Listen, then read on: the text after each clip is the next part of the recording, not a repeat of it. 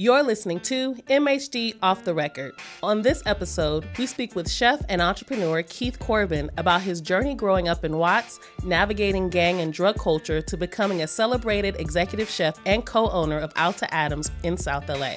His modern soul food restaurant was named one of the best new restaurants in the country by both Esquire and Thrillist, and since opening has consistently been on the LA Times best restaurant list. A native of Watts, Corbin was formerly director of operations for Roy Choi and Daniel Patterson's local restaurant group, and also worked for Patterson at his Michelin-starred fine dining restaurant, Koi, in San Francisco. He recently released his autobiography, California Soul, an American epic of cooking and survival, which is available online and in stores now. Enjoy the show. There's no small talk with today's guest, Keith Corbin. Of Alta Restaurant. Every time I stop by the restaurant, you know, the sit down turns into 10 or 15 minutes. People start looking at him funny, wondering where their food is. And the waiters start asking questions. And, you know, this conversation, as we were just prepping to get on the air, I was very intrigued by about, you know, what happens in that stage between, you know, we know the system that we have now wastes a lot of talent. Yes. When our people are young, waste an incredible amount of talent. I mean, it's almost criminal how much talent gets wasted. Yes. That talent gets institutionalized, beginning with the foster care system, as early as, you know, right out the womb, all the way up through the juvenile delinquency system, through the mass incarceration system. Yeah. And, you know, you have some experience. You went through some of those systems. You around a lot of people who've been through one, two, or all three of those systems. And that's what happens with our people. And the question always is, as a community, both, how do we stop those systems? Like, how do we hold them back so that they don't treat our people so badly? But two, what do we do when somebody is able to get out of those systems, right? Mm-hmm. Like, how do we reintegrate folks and what works for them? And how do we both have, and I'm putting a very tough question to you, so this is indeed... This question is for all of us. Yeah, right. Please chime in. How do we maintain community standards? You know, so like, this is the way you behave you know, there is some dysfunctional behavior sometimes amongst our folks. How do we maintain community standards, not give in to those systems, and bring people back and nurture them and create a circumstance where they can deliver what you've delivered to all of us, which is a great restaurant where lots of other people learn the craft and go on and do their own thing. It's also a place that we can all go. It's a place where we can have celebrations. It's a place where we can create memories. So it's that process where when people come home, we oftentimes lose them. So I'm just wondering, what things have you seen that work? And sort of how do you think about that challenge? Those are a lot of questions. Yeah. I can't even keep up with them. But I think that just starting by being forgiving. You know, it just always trips me out that one. Let's just take me for instance. I always like to speak from if it's me. I know the system, like I lived it. I grew up in Jordan Downs projects. I have a strong belief and understanding that the system is designed to hold a community back, hold the people down, keep them down, right? And there's traps and snares set in place. I'm a big believer that the prison system is for financial gain. It's not about rehabilitation. There's no way you're going to convince me that you have an opportunity to put money into the communities prior to prison, right? To prevent prison, right? Instead of doing that, you're going to convince me that you're putting money in prison for rehabilitation? No. But I've went through prison, so I know it's not true.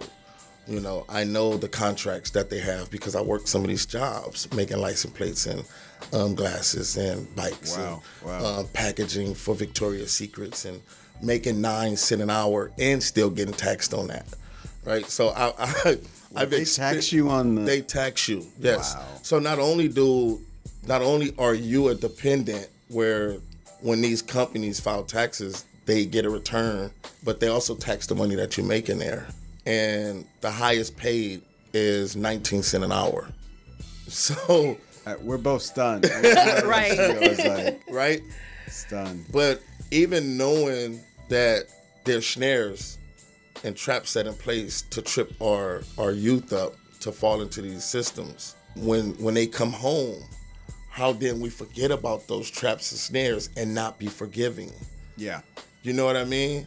It's like we know you were set up, but then we criminalize you, and we put the scarlet letter on your back. Then we don't want to have nothing to do with you, you know? And we have to stop that. You know, like, we got to remember these are our babies. I was someone's baby. Yeah. And these are our babies, and we just have to embrace them when they come home. I was just saying to Siobhan that I remember growing up and the church doors were open. Yeah. And you walk past now, all the church doors are closed. Yeah.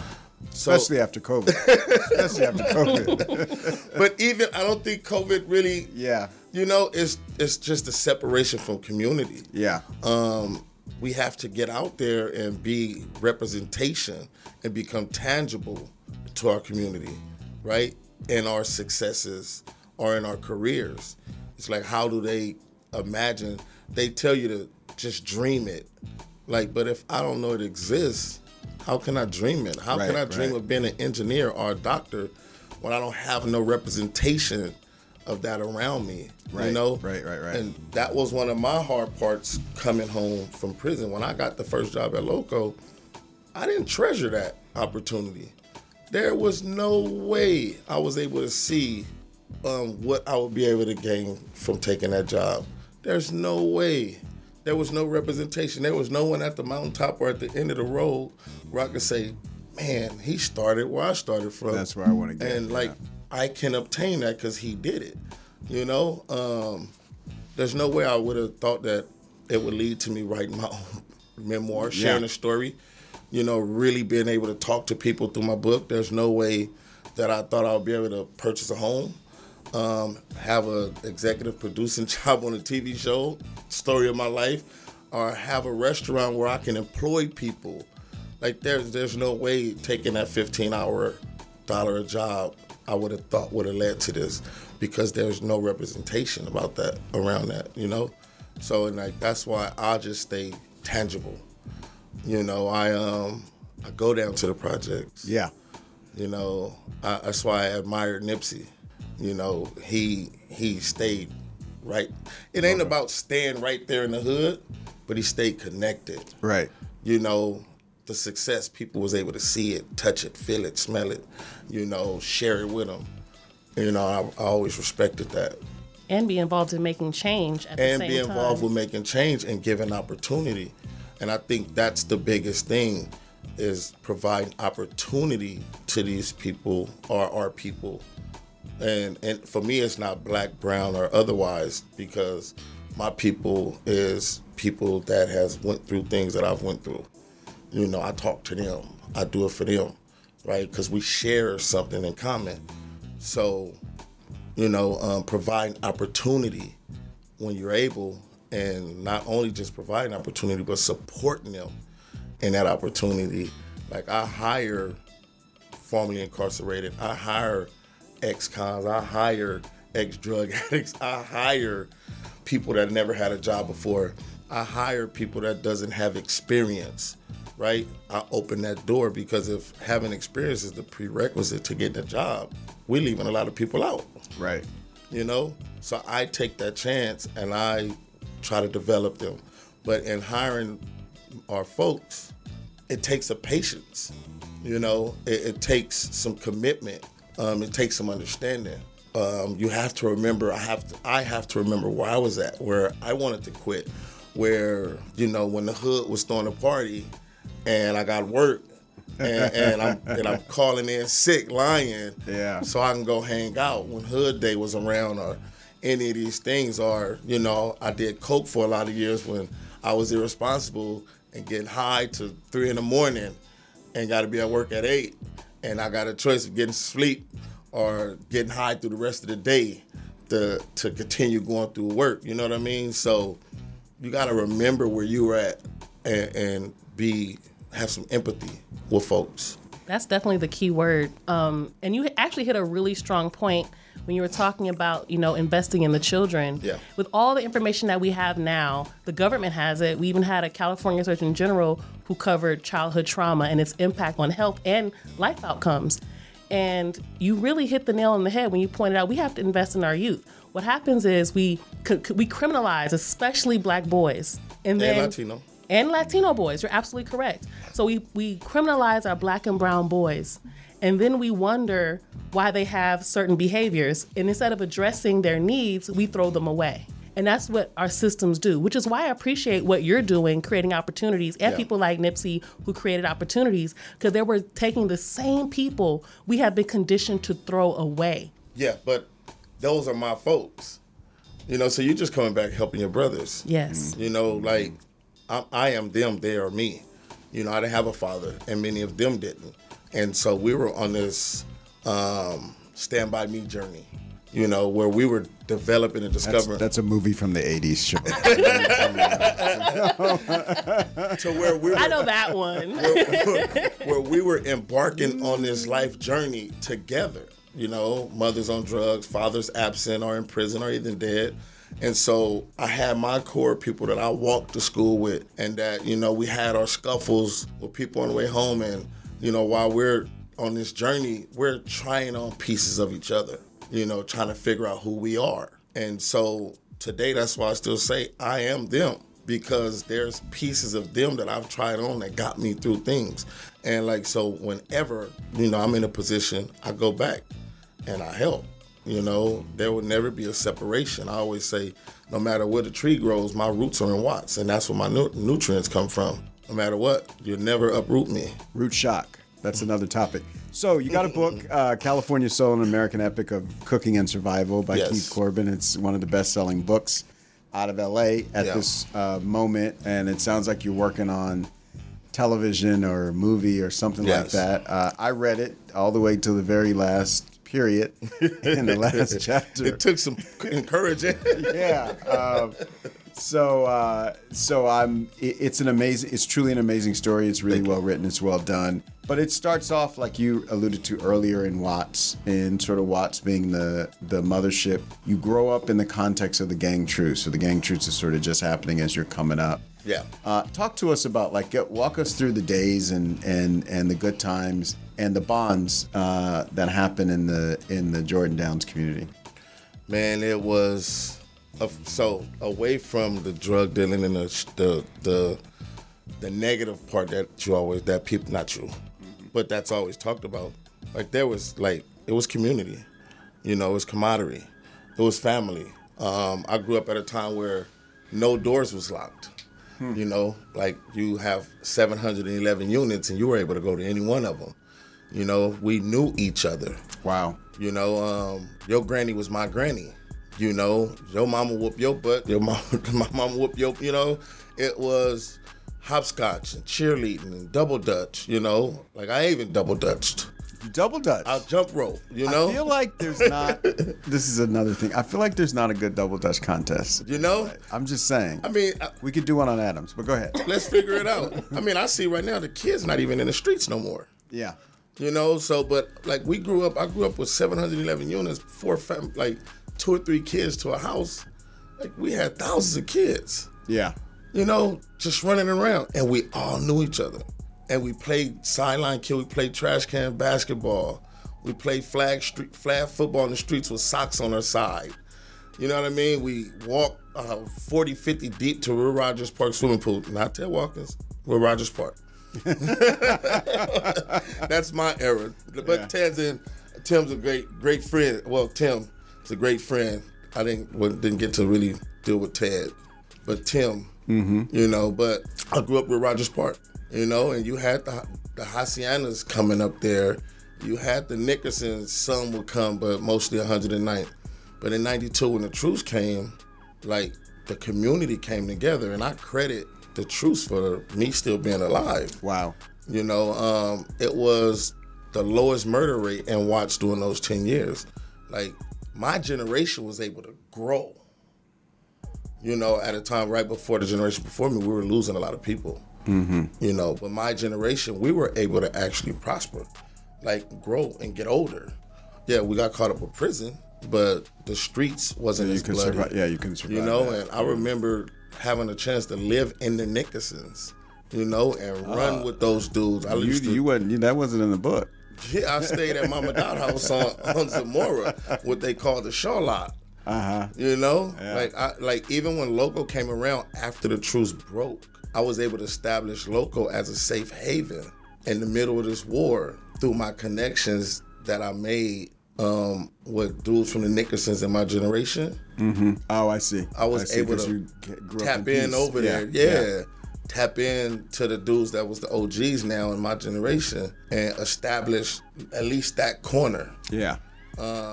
As a flyby, like you know, Nice. and we've suffered a loss right on the 103rd and Grape at the bus stop, which is 2 buildings down from Loco.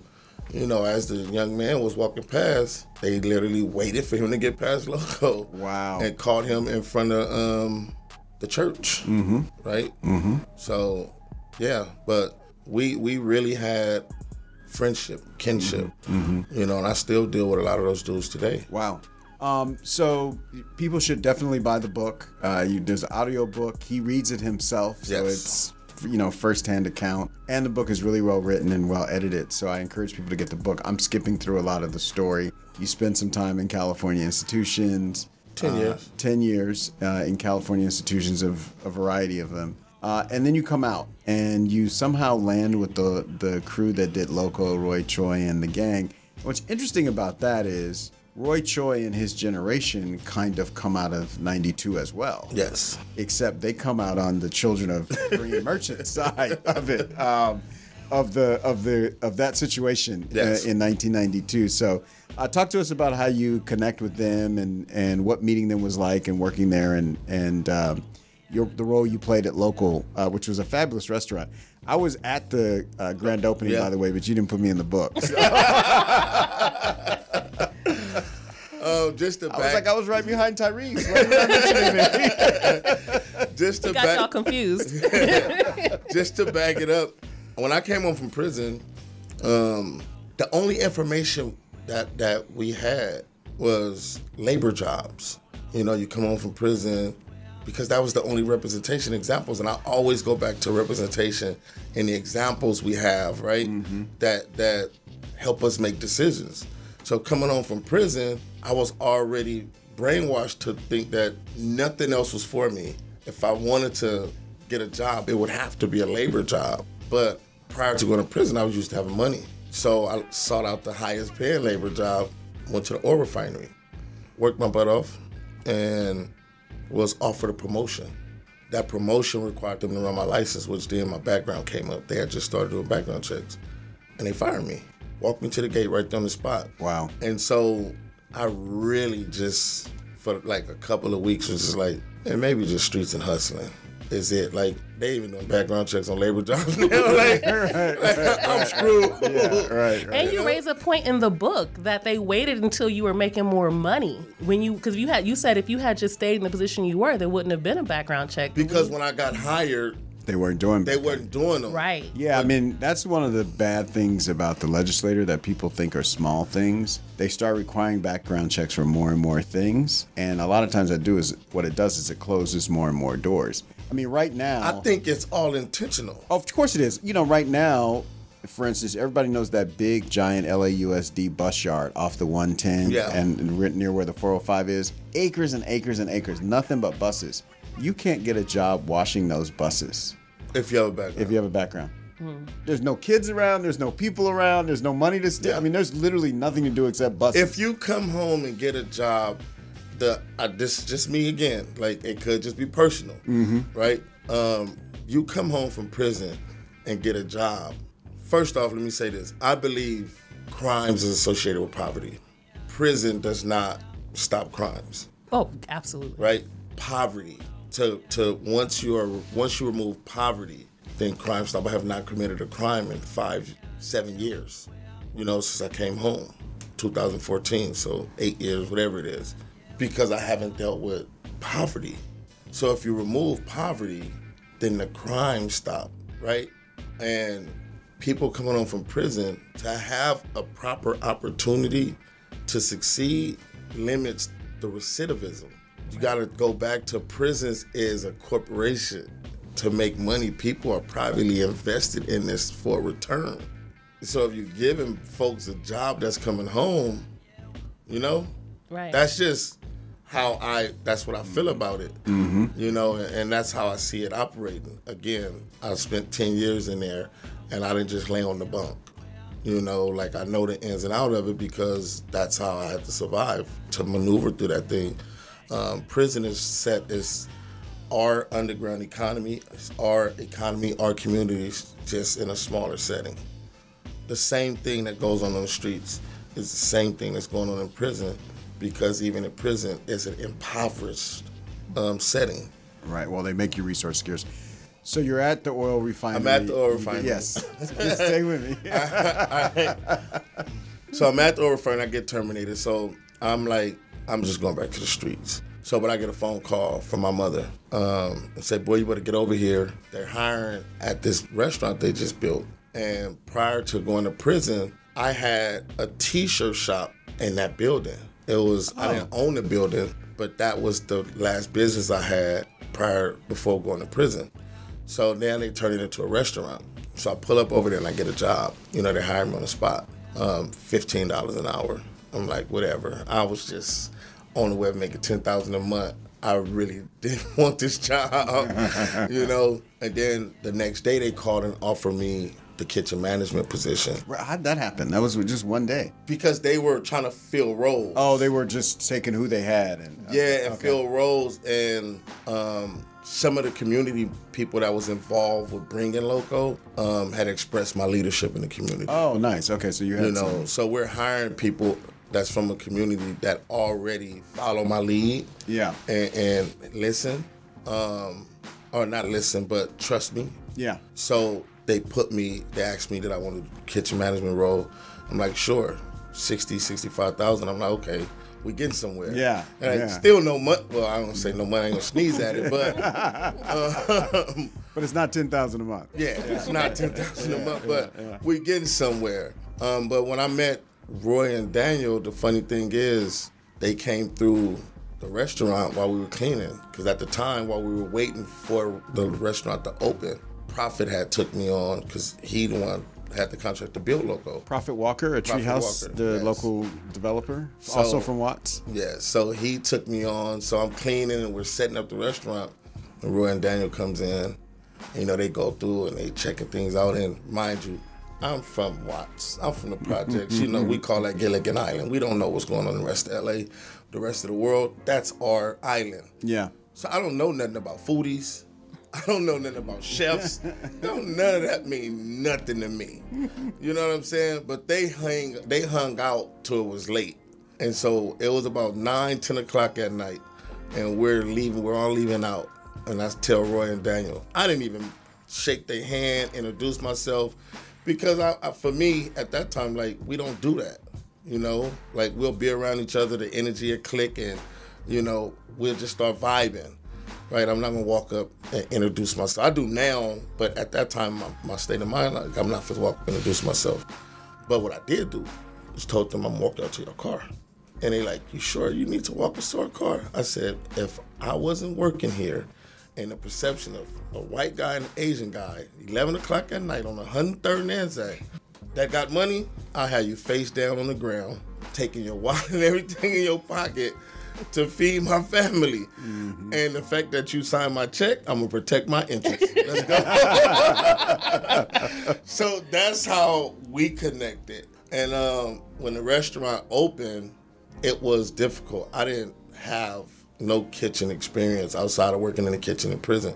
Yeah, I love cooking. I cooked drugs for a career in the kitchen, so I was familiar with the kitchen in many ways. But in the restaurant, I had no idea what was going on. And so I worked closely with Daniel. And I just couldn't take the responsibility or the accountability of being a kitchen manager, being that when things went wrong, it's all on me. And I'm like, nah, bro, it's your business. It's all on you. So, you know, it's like, I didn't know what that role or that trust or responsibility entailed, you know? It's like, no, this all on you, because I know when I'm outside of here, this my hood. So what they do falls back on my leadership, because I'm one of the ones in control over here. This is your business. it's on you. So we used to bump heads a lot, and it became really uncomfortable, right? I was uncomfortable with this guy talking to me the way he was in front of people that I grew up with, that was following my lead. So I tried to quit, but they wouldn't let me.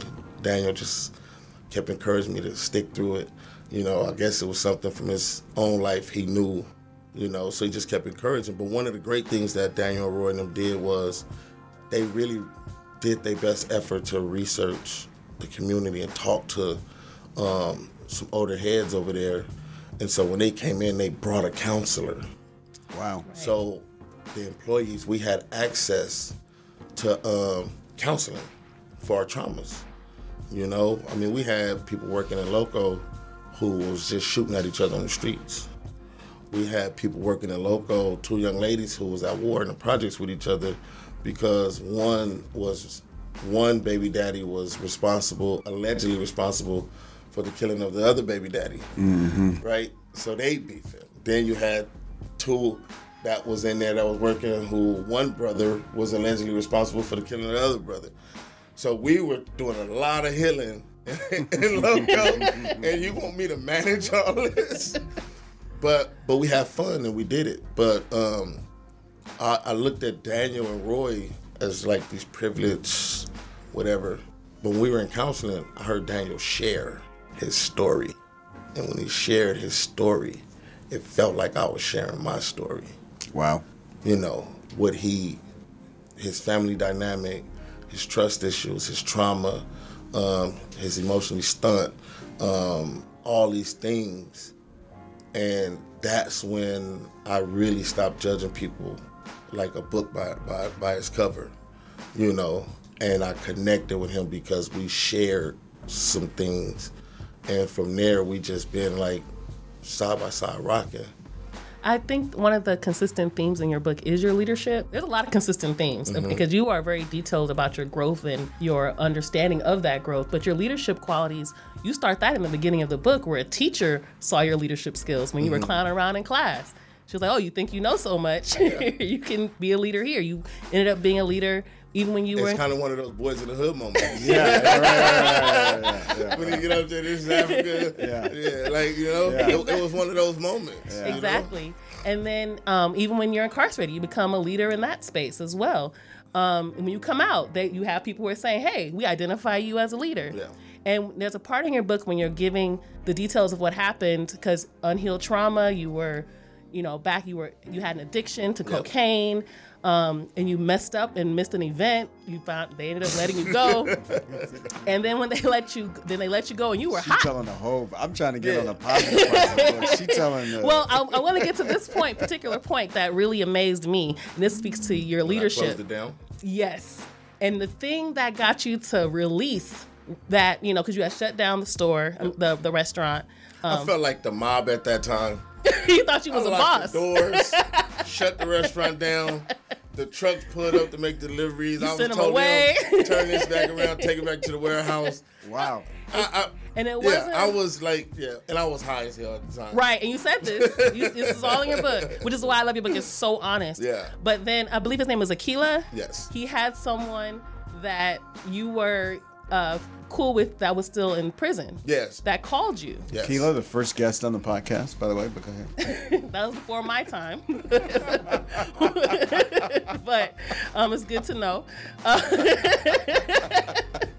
But he contacts someone that's incarcerated that you're close with. Yes. And the thing that you wasn't playing no games with him either. You said, you was like, look, I don't care what Aquila talking about. I knew what it was. And because the thing was, without going into it, Aquila and I have this going back and forth since I was 16. Wow. You know what I mean? Since I was 16 years old, all the way back to the truce. And one of the things is, like, I like to hold people accountable. And there was a lot of funds going on at that time. So Aquila always went to this gentleman. Oh, so you knew it was up as soon as you got the call. So, because I know what was going on. I know Aquila's association with the business and all that stuff. So I knew what the call was, right? So when I answered, I knew what it was. I just wanted to get him to admit it. But when he did, the thing that clicked for you, though, back to that leadership. Yes. Is you realize that you are responsible for people. Yes. And when he tapped into that, because Yes. that's a true leader. Yeah. A leader isn't just the boss who gets to shut down something. Yes. The leader is now responsible for the people that are under him. Yes. And when he tapped into that, that's when it clicked. Yes. Wait a minute, I'm messing up the money of the people I care about. I'm doing to them exactly what has me upset right now. Mm-hmm. You know, the very thing that has me emotionally upset and angry, the wrong that I thought was done to me, I'm now doing to someone else that I'm supposed to love and who's supposed to be trusting me. I'm supposed to be leading them, this, that, and the other. So yeah, it clicked. It reminded me. You know, but something you don't cover in the book, or maybe you cover. how you know about it? Well, I'm just about to I asked the questions here. But I kept looking for it in the book, and I never saw it. And maybe you talked about it, but just not in the way that I'm thinking about it. What's the moment when you go, wait a minute, I can do this. I could have my own restaurant. Like, you know, kind of like total tangent, but it was real famous on the internet years ago. Kanye West got into an argument with Sway when Kanye West was trying to contract with all these big designers. And Sway was like, well, why don't you just do it yourself? Why are you going to give them all of your shine? And, you know, Kanye gets really mad and says, you don't got the answer, Sway. And it turns into a big fight. And, you know, just a week ago, Kanye's like, Sway had the answers. Now he's beefing with all the companies he was trying to get with. Because now he's going to fight with all those people. And not that your relationship ever became contentious with the folks running the organization, but it feels like there was a point where you were like, wait a minute, like, this is totally inside the realm of something I can do. I mean, I've always been an entrepreneur. That's been my spirit. Okay. Like many of us, the underground economy breeds entrepreneurs. Yes. So that's always been my nature. I've never had a job before. So the oil refinery, that stint was the first step to a job. Yeah. And then local was like my first real job. And that's why it was so uncomfortable. I see. I have this director's thing about me, right? Where being in control. And so it was kind of hard. So when I got the opportunity to go to Oakland with Loco, they moved me up to be director of operation. So I'm learning more. But that was the first place where I was able to witness Whole Foods, a farmer's market. I didn't know what the farmer's market was. You know what I mean? You were in all that food, and you had never been to the Santa Monica or Hollywood? No, I mean, Loco, we were getting things brought in and we were processing it, right? I see. So that's the first place where we were actually taking food from raw product. You guys had a little garden back there, right? Yes. If I recall. Yeah. But my grandmother, you know, in our community, we have limited resources and access. Mm-hmm. So we usually doctor up a lot of things, right? Yeah. My grandmother early on, and I'll get back to it, but my grandmother early on used to cut and wash her collard greens. But as she got older and wasn't as mobile, those collard greens turned into canned collard greens and fixing them up. You know, these type of things, right? So when I was in the Bay Area, I got exposed to farmers market and I got exposed to Whole Foods, things like that. And when I went to Whole Foods, I really thought those big old buckets was like samples. So I was going hand in there and walk through the store just eating turtles and stuff. But I started to imagine, you know, I witnessed my grandmother get up 4 or 5 in the morning and tirelessly work over the stove all day, like pouring love into this food, this unhealthy food, right? Pouring love into it. And then I walk into the store and I walk through this farmer's market and I'm like, wow, they actually have food that come pre-loved? Like, they have, it's food exists that comes pre-loved? I'm 37 years old. I didn't know this. Wow. Like, you know, I'm used to Burger King, McDonald's, and all this bull. And so I started to imagine, like, what my granny could have created if she had access to this.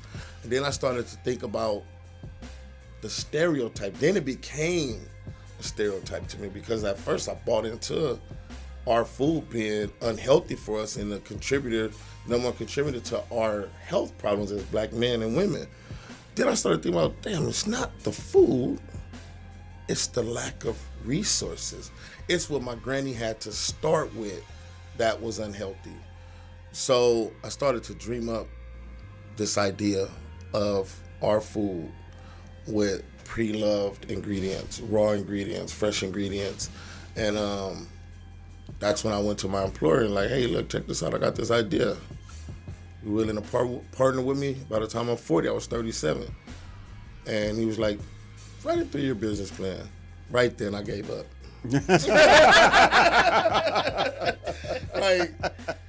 like, wow, bro, like, you had to do that to me? But about 2.5, 3 months later, he walked in the kitchen because I was opening restaurants with him. So I was learning. I was trying to fast track though because of that entrepreneur that about energy. me. I'm always looking for the move. And so he came in and was like, remember that idea you had? I have an opportunity to open a restaurant in LA. And they want me to do this New American. But I think it'd be great for your idea, your concept, given the community. Let's fly down and take a look. And when we flew down and we put up on Adams, I'm like, shit, man, this is just like my hood. If you fold the map, we overlap. You know what I mean? Like this is like for sure. Let's do it. You know, and then we partnered up.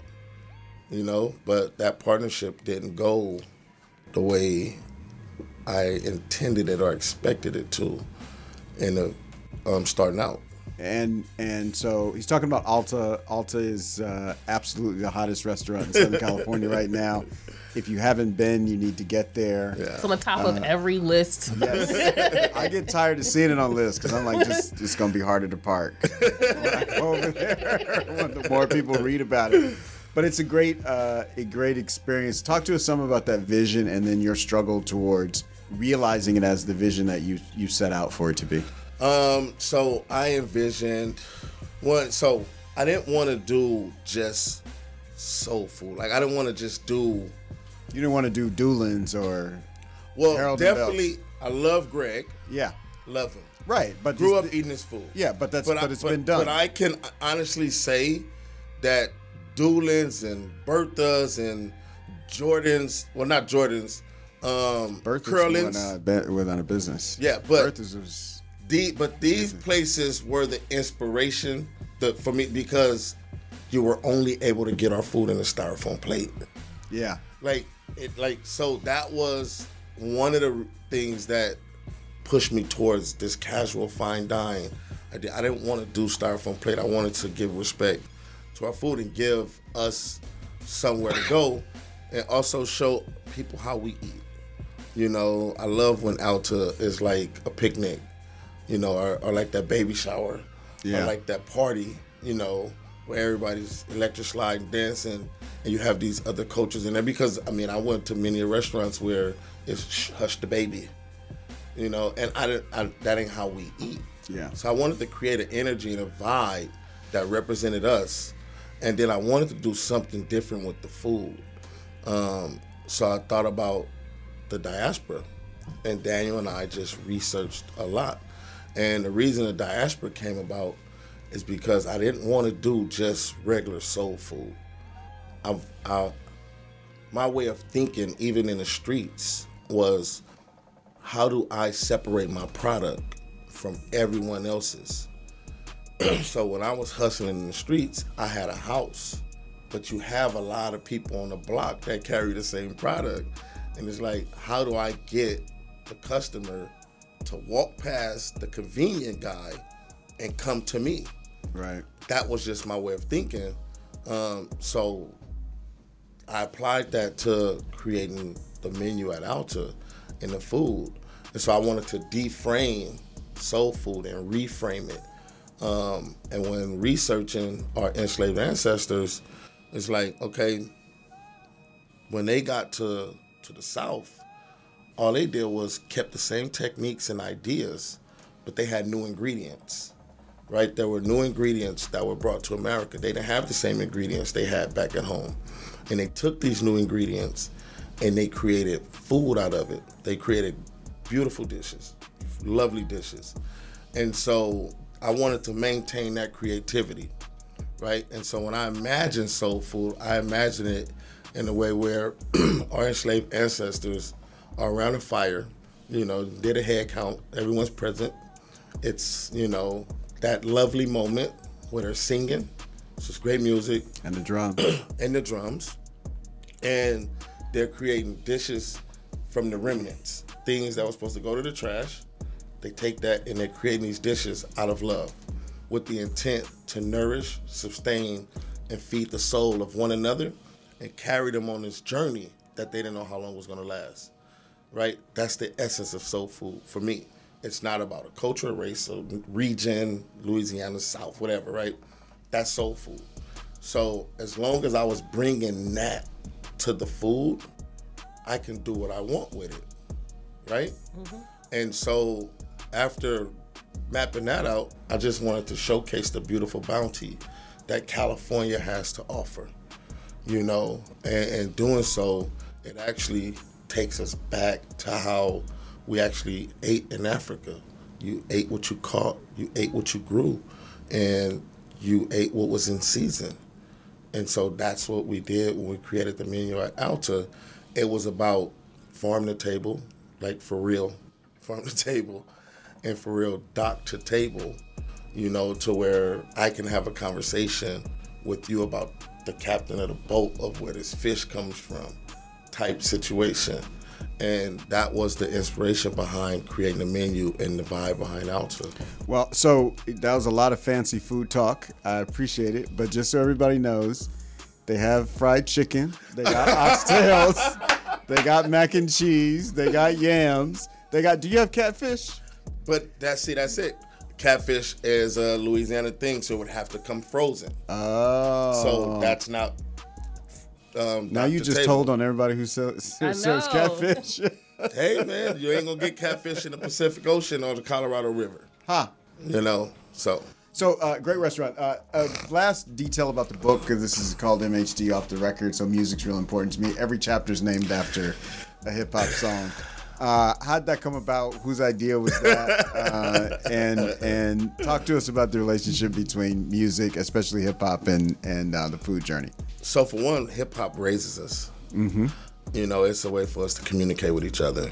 It definitely alerted me early on that I wasn't the only one, or my community wasn't the only one dealing with these things. Through music, you hear what's going on in Memphis, you hear what's going on in Atlanta, you hear what's going on in New York, and you have brothers and sisters over there that's dealing with the same stuff. So it gave me awareness, right, to a bigger problem. But yeah, I love music. I don't get to enjoy it as much now, but I thought that, again, doing something different, like I've never seen a book that has like a playlist to it. Right. So I just wanted to do something different. It's always, again, how do you separate your product from everyone else's? There's a really good book about cooking. I wonder, have you read it? It's by Amir Thompson. No. Questlove. No, I haven't read it. He has a it's called a hip hop mixtape. Yeah, I have the book. Oh, you have it. You have it. Look at, because it uses the same format. Yeah. So I thought it was interesting when I read your book. Favorite MC. And that would be that coming from Questlove is like, yeah. You can see that, right? Yeah, right. No, totally. Your favorite MC? Nipsey. Okay, that's a good answer. Right answer. Yeah. That's very. I mean, no, it's not a cliche or nothing like that. Like, it's, for one, I know him personally, had a relationship with him. So when I hear his music, it's kind of like if someone who knows me read my book, they know the authenticity of it. Mm-hmm. You know what I'm saying? A lot of these artists nowadays, I just don't know if they're telling someone else's story. Right, I know he was telling our story, not just his story. He was telling our story about South LA. It didn't have to be his experience. He experienced it through others, and like that's what the book is. Like, I'm telling our story. Yeah, it's through my POV, my point of view, but I'm not the only one who went through this, and I'm definitely not the only one who can be successful if given the opportunity. And like, I hate that needle in the haystack or this unicorn. Yeah, like, the path I took is mine. It's mine to own. Like, there may not be another one that come out like in my field to do what I did, but there is opportunity for other people to be successful, like, if just given a chance. Right. And finding a chance. All right, so I'm getting the hook from the Sandman. So we got to get off the stage here. But before we end our show, we're trying to build a compendium of people, places, things, experiences in South LA. So we do something called Lightning Round. First answer that comes to your mind, you just got to say it and let the chips fall where they may. It's only 3 questions, so it'll be real easy. You ready? I hope so. Your favorite song that represents Watts or South LA? Favorite song that represents Watts or South LA? Blue Laces. Nice. Blue Laces 2 or 1? 2. 2. Both. Both? Yes. All right. It's a continuance, right? You treat it as one song. I'll take it. That'll qualify. Other than your own restaurant, your favorite place? Chef Martin at Post and Beams. Okay. I love what Chef Martin is doing. Like, he was also a guest. Telling a story through the food, giving us history, and reminding us that this black celebrity chef thing is not new. Right. Actually, the first. Well, we created the celebrity chef. That's all I'm saying. Facts. So, Chef Martin at Post and Beams. All right, and then your favorite book about South LA besides California Soul? I haven't had the chance to sit down and read a book since I was in prison. Really? Right? Huh. Yes. So it's been really build to get some stability.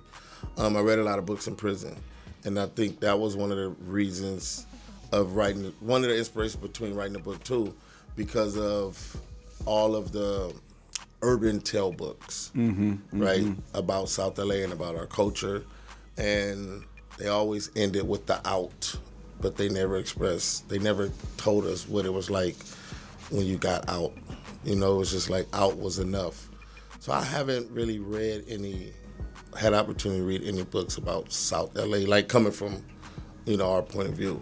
Yeah, history books and things like that. So as of right now, I couldn't answer that. All right. We're going to come back to you on that one. Well, thank you, everybody. Get California Soul, An American Epic of Cooking and Survival by Keith Corbin. It's available everywhere books are sold. Even Alta. Even at Alta. Yeah, you can get an Alta in the wine shop, and that's a whole different episode, is the wine shop episode.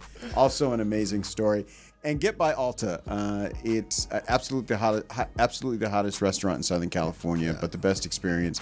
You go for the food, you stay for the vibes and the people and the energy that's there. And so I want to thank you for creating that space for all of us in this community and commit to helping you build and grow even more so that more people can get to that kind of experience. So we want to see it in Watts and in Westchester and in the Valley and in Pasadena and everywhere else. Yeah. We can get your brand. So thank you. Thank you. Thank you for listening to MHD Off the Record, and special thank you to Felicia, the poetess Morris of Morris Media Studios in Leimert Park. For more information, please visit mhdcd8.com and follow at mhdcd8 on Facebook, Instagram, and Twitter. Don't forget to rate us 5 stars, subscribe, and share with a friend.